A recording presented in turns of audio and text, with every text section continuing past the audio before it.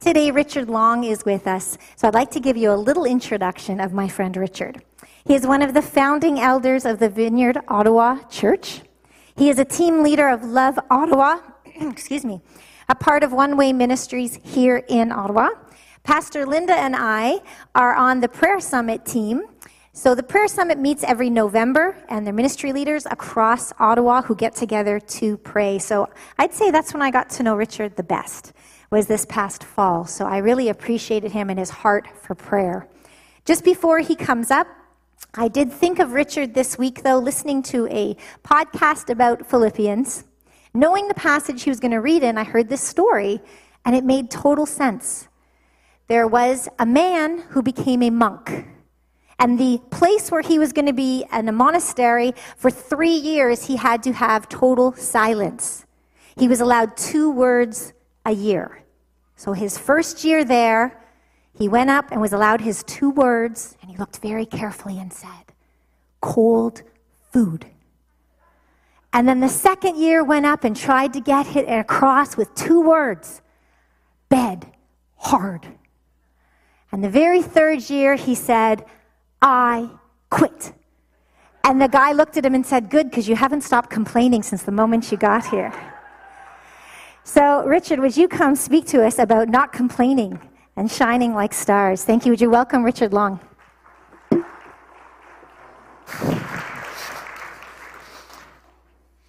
Wow, what a great introduction. So exciting to be back here. I loved getting to know Carleen as well, and Linda Sinclair, who we've known for many years. And it is a joy to welcome, to say hello from Vineyard Ottawa, just down the street. We've been there 7 years, and it's been great to work together on things like the City on Our Knees prayer, which we just had a couple weeks ago. And thank you from One Way Ministries for your support over many years. That keeps us going, and we kind of consider you one of the backbone churches in our city that believes in unity and working together. And so we're very grateful for that. I should say congratulations to Grant and Mary Elsie Wolf. I launched your church publicly for the first time. I know we've been praying about this, walking together. So it's very exciting. I'm very excited for you guys in the East End, which is where I live. So desperately need churches in all those new suburbs in Orleans, don't we? And I love being a part of a church that believes in prayer. It was great to pray together this morning. As you were praying for kids, just something you may not know of, this is just a quick advertisement. We have many different teams, collaborative, interdenominational teams out of Love Ottawa and One Way Ministries. And one of our most recent is called Ocean. I don't know if anybody has heard of that. I don't know if I get the whole acronym right, but it's Ottawa Christian Educators and something. Maybe it's network. But anyways, they've been bringing together Christian teachers and people who work in the school systems to pray together, to strategize together about shining as stars as teachers in our city. And so they've had a couple of meetings already since early September, and the next one's next week again. So if you're a teacher or you're involved in the school system and you don't know anything more about it, talk to me afterwards. I'd be very glad to tell you more. I'm going to ask you to turn with me to the passage we're looking at. I love the fact that you're preaching and teaching through a book of the Bible. We do that down the street at Vineyard Ottawa as well. And in fact, we're in the book of James right now. So I was assigned this passage, but I love this passage from Philippians chapter 2. Not sure if you'll have it on the screen or not, but I'm going to read to you from the New International Version, Philippians chapter 2. Last week, Pastor Mike talked about humility. I'm glad he talked about that one. He embodies it much better than I do. But starting at verse 12, therefore, based on humility and on Jesus' example, my dear friends, as you have always obeyed, not only in my presence, but now much more in my absence, continue to work out your salvation with fear and trembling. For it is God who works in you to will and to act according to his good purpose. Do everything without complaining or arguing, so that you may become blameless and pure, children of God without fault in a crooked and depraved generation, in which you shine like stars in the universe, as you hold out the word of life, in order that I may boast on the day of Christ that I did not run or labor for nothing, but even if I am being poured out like a drink offering on the sacrifice and service coming from your faith, I am glad and rejoice with all of you, so you too should be glad and rejoice with me.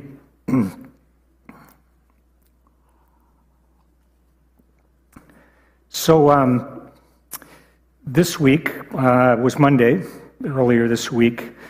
We all learned the very Canadian story. I'm sorry if there are some Americans or other people from other parts of the world listening in right now, but a very Canadian story. Apparently, big news for Canada. In Regina, Saskatchewan, somebody found, I guess, 16 unopened boxes of hockey cards from 1979 to 1980. Anybody hear this story already? You're Canadians. All right. And that's a total of 7,680 cards. And the reason that's important is the odds being that there are probably 20 Wayne Gretzky rookie cards in that number. In 2021, a pristine copy of a Wayne Gretzky rookie card went at auction for $3.75 million. You got one? It's gone up, yeah.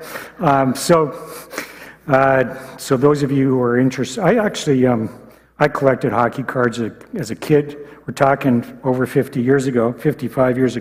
I brought some of my old cards in case anybody wants to talk. I talked to Stefan earlier this morning about hockey. You know, like an all-star card by Pierre Pilote. You can tell how old I am. Anybody remember Pierre Pilote? Yeah, a few of you do. Phil Esposito, Henri Richard, Boreas Salming. I'll show you these cards afterwards. But the fact is that people collect cards, and the most collectible ones are usually the all-star cards. And, all-stars, I thought about how do we get that name. I think it goes way back to the ancients. We talk about stars because they are the ones who shine the brightest. And in hockey or basketball or many other things, we talk about stars. And so today, I want to talk about how we're meant to be all-stars in the kingdom of God. Is that okay? That's a bit of a transition there. And part of what we see in this passage actually are three examples. I didn't read the whole passage yet. Three examples, or I would say the three stars of this chapter. Like there's three stars at the end of every hockey game, including yesterday's All-Star game, which we won't get into because of the team that won. But sorry for those of you who are online who are not Canadians. I know this doesn't make any sense yet. But, just like when I was a kid, Bobby Orr was a brand new player, rookie. I do have his rookie card, by the way, but it's not in pristine condition. But he would do these spinorama moves, and every kid playing hockey at the time would try to emulate him and be like this hockey star.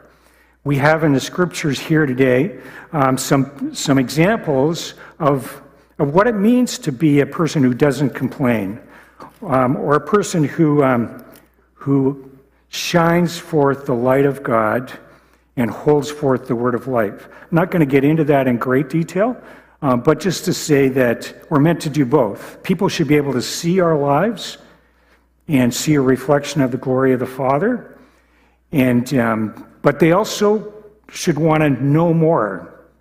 Peter says, be ready always to give an answer to those who ask the reason for the hope that's in you. If people aren't asking, it's probably because we're not shining. So we need to both shine, people need to see, they also need to hear what we have to offer.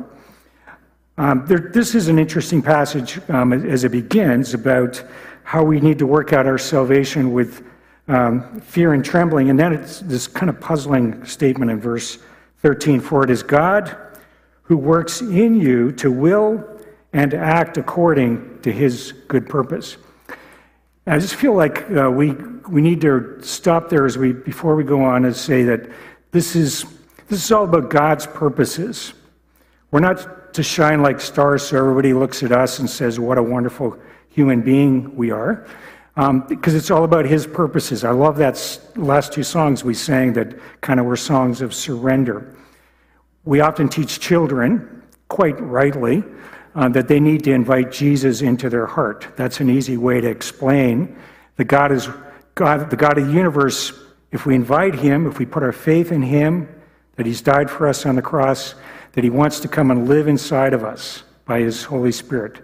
That's an amazing, totally wonderful thing to invite children or young people or even adults to do. But I want to submit to you that it's actually the opposite to what the Scripture says.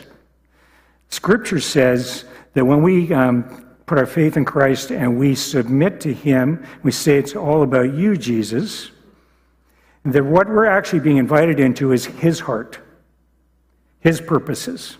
We no longer live for our hearts and our purposes, but we've entered into his heart. And that's an adventure of a lifetime, to understand what it is to be part of his good purposes in the earth. I want to talk about submitting and obeying. That's really the big quality we're going to see in these All-Stars today. And I actually was given this whole passage, so the rest of chapter 2 of Philippians as well. So often when you go to a hockey game and they bring out the 3 stars at the end, they start not with star number 1, they start with the 3rd star. Usually the goalie, right? If you've ever been to a hockey game. So the goalie in this case is found in verse 25. Let me read it to you. Here's the 3rd star of the passage. Paul writes, I think it is necessary to send back to you Epaphroditus, 3rd star, my brother, fellow worker, and fellow soldier, who is also your messenger, whom you sent to take care of my needs. For he longs for all of you and is distressed because you heard he was ill. Indeed, he was ill and almost died, but God had mercy on him, and not on him only, but also on me, to spare me sorrow upon sorrow. Therefore, I am all the more eager to send him, so that when you see him again, you may be glad, and I may have less anxiety. Welcome him in the Lord with great joy, and honor men like him, because he almost died for the work of Christ, risking his life to make up for all the help you could not give me. So Epaphroditus, we're just going to talk about him for a moment. So many superlatives about him in this passage. And it's probable that Epaphroditus was actually the one carrying this letter to the people in Philippi from Paul's prison in Rome. And so this is a recommendation to him. And, just an amazing recommendation. It seems like Epaphroditus was a personal emissary sent to be probably a personal assistant to Paul in prison from the believers in Philippi. They loved Paul that much. They sent someone to serve him. But unfortunately, he got very sick. And that was made Paul even probably feeling worse about the whole situation. So he commends him as someone who is willing to lay down his life. And that really is what we're all called to do. With the kind of love we're called to live in this lifetime with Jesus in our hearts and our hearts in him is a laying down kind of love. No one is greater than this that he laid down his life for his friends, Jesus said. And Epaphroditus was that kind of person. He was also obviously somebody that fought spiritual warfare, but also was willing to be a fellow worker with Paul. You could think and meditate much more about his life, but it does remind me of that statement I think many of you have probably heard over the years about Jim Elliot, who wrote this: he is no fool who gives what he cannot keep to gain what he cannot lose. That was Epaphroditus. Second star, we're going to go back to the passage just above the one I just read. Verse 19, I hope in the Lord Jesus to send Timothy to you soon, that I also may be cheered when I receive news about you. So this was a plan, but it's in the Lord. Paul knows he needs to submit to whatever the Lord is going to accomplish. But Timothy is coming next. He's not being sent right now. He's about to come to them. He says, I have no one else like him who takes a genuine interest in your welfare. For everyone looks out for his own interests, not those of Jesus Christ. But you know that Timothy has proved himself because as a son with his father, he has served with me in the work of the gospel. I hope, therefore, to send him as soon as I see how things go with me, and I am confident in the Lord that I myself will come soon. So, Timothy's our second star. And Timothy's a key figure throughout the New Testament. There's 2 letters written to him. He was the bishop of the church in Ephesus. Later on, it's said that he actually was the one who looked after Jesus' mother Mary in the last years of her life, according to tradition. So he's an all-star. And there's much you could meditate on about Timothy's life. But just here, the thing to emphasize is what Paul says to him. I'm going to emphasize just one of the many qualities here. But Timothy lives for others. I know this book of Philippians is all about joy, and I learned as a kid that joy is spelled J-O-Y, Jesus, others, then you. And Timothy was someone who lived for Jesus. Paul says that. No one else like him, and lived for others. But he also is described here in a very special way by Paul as like a son who served, and actually the Greek word there is slaved. They considered themselves slaves, father and son slaves for the gospel, because they understood that they were not their own. They were there to live for Christ. And so just really, it's interesting. This is something that Paul picks up from chapter 1, verse 1 of Philippians. I don't know if you remember this from when you first started this book, but the beginning goes like this.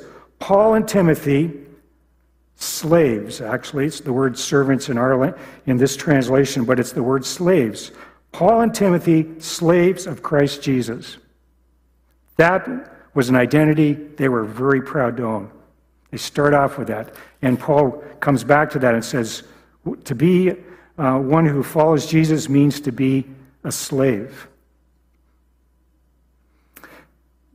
Third star. Well, it's kind of hidden, but in between the lines. Actually the first star, the third star was Epaphroditus. Second star was Timothy. First star in this passage is a guy named Paul the Apostle. See him in the passage? He talks about, if you go back before Timothy, he talks about that he hopes, he's so proud of the people in Philippi because he wants to be able to boast on the day of Christ that I did not run or labor for nothing. But even if here's the thing, even if I'm being poured out like a drink offering on the sacrifice and service coming from your faith, I am glad and rejoice with all of you, so you too should be glad and rejoice with me. Why is he emphasizing this? Well, because his execution is looming. There's some thought about whether Paul ever gets out of this prison. Some scholars think he may have got out and then got rearrested and then executed by Nero, the emperor at the time. But he's been living in a prison since he got to Rome. And it's not a nice place. It's not like our prisons. And everybody around him, think about these people in Philippi who love him, who even sent somebody as a personal assistant. They're all quite concerned that they're never going to see Paul ever again, that he is about to die in Rome at the hands of an executioner. So he's trying to encourage them. He's saying, whether, it says in chapter 1, to live is Christ, to die is gain. He's trying to give them a different perspective on life and on being willing to die for Christ. Now, I'm bringing this subject up because I think that makes Paul an all-star, but also I think that, as was said yesterday, I was at the conference at the MET, the Freedom Summit, and one of the speakers is a Dr. Ewan Gallagher from Toronto. He's a neonatal specialist, solid Christian, and the whole topic of the conference was MAID, the Medical Assistance in Dying legislation, and how to respond to that. No Christian should use the word MAID because it's a euphemism for medical killing. That's what it is, it's killing. Assisted suicide, those are more accurate words. But this doctor said, in the church, we never talk about death and dying, so we're afraid of the topic. So when was the last time you heard a sermon on how to die well? And he actually said, how then should we then die? Take off on Francis Schaeffer's book, How Then Should We Live? How then should we die as Christians? Christians through the centuries believed in learning to die well, to be prepared to die. And so Christians through the centuries who've been martyred, they look to Paul, they look to this all-star and his attitudes toward death. And it would give them much comfort. They needed that. They needed a perspective on what is life all about and what is dying all about. It was suggested yesterday by people who provide palliative care that the last stages of our life before we move on to be with the Lord are sometimes the greatest adventure for us and our families. And we need to do more thinking about that. Paul did a lot of thinking about it, but he needed to because he needed to prepare his friends for the fact he was not always going to be around. And they were full of sorrow about that. But there's actually one more star in the passage. Did you know that? Because all of these are reflective stars. They're able to be stars for God because, like Paul, they're trying to imitate the superstar, Jesus Christ. I'm not going to sing the song for you, but really, the superstar that nobody's ever going to be like, who was perfect, is our Savior, Jesus Christ. And everything we've read is based on what you read last week when Pastor Mike talked about Jesus being the one who was willing to be obedient, and the word slave is used there as well, that he was willing to take the very nature of a slave, to become a human, to die a criminal's death on the cross. He is the superstar. Paul and Timothy and Epaphroditus were living their lives the way they did because they were trying to be like Jesus, who gave his life for them and for us. What is the attitude that we're looking at? I know you're looking at different attitudes as we work through this passage. The attitude is submission that we're trying to emulate here. You could say, well, it's about obedience, because Paul starts in verse 12 saying, therefore, my dear friends, as you've always obeyed. Why is it therefore, therefore? That's always what you have to ask when you see it in the scripture. It's therefore because of all that went ahead of that, because Jesus was obedient. But I want to suggest to you, obedience starts with submission. At some point, we have to come to terms with my life is not my own. And if you're somebody here that's already considers yourself a follower of Christ, I'm only reminding you of our basic attitude in life, that we're here to serve God, we're here to serve alongside others in Jesus' work. And so we have to, first of all, submit to him. Take my life and let it be consecrated, Lord, for thee. I'm going to invite the worship team to come back up, because I love the song that they've chosen again to end.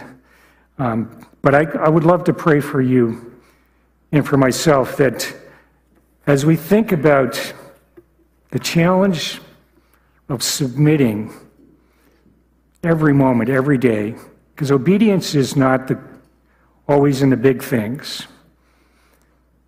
Just like, back to my hockey analogy, when I was a kid, playing novice hockey, we went through drills. We learned how to pass, how to receive a pass, how to skate. Little things. The little things added up to becoming better players. And I would suggest to you that most of the time it's in the little things we need to check, are we still submitted in our thought life, in our eyes, in our actions, in our words? That's where we show whether we've been doing our drills, whether we're really on the team and we're really following the one who's coaching us. Let's pray. Father, I thank you for my brothers and sisters here. Lord, I pray if there's someone here that's never submitted their life to you, doesn't know the joy of living the adventure of the real purpose in life, to serve you and your purposes, which are always good and always loving. I pray that you draw them to yourself today. They'd love to be a follower of Jesus like the rest of us. But Lord, we need your Holy Spirit. None of this is possible without the Holy Spirit living in our hearts, empowering us, giving us a desire to will and to work your good pleasure in our lives. And so we just again today, I'm just going to invite you, if you need to do this, to submit again, to say, Jesus, I look back on this week or the last month or two of my life, I recognize there are moments where I was not submitted to you. I did my own thing. Please forgive me. Help me, I pray, to live for you every moment of every day. And I ask, Holy Spirit, you would come and fill us and empower us again to be those who can shine like stars and hold forth the word of life. It's in Jesus' precious name we pray. Amen.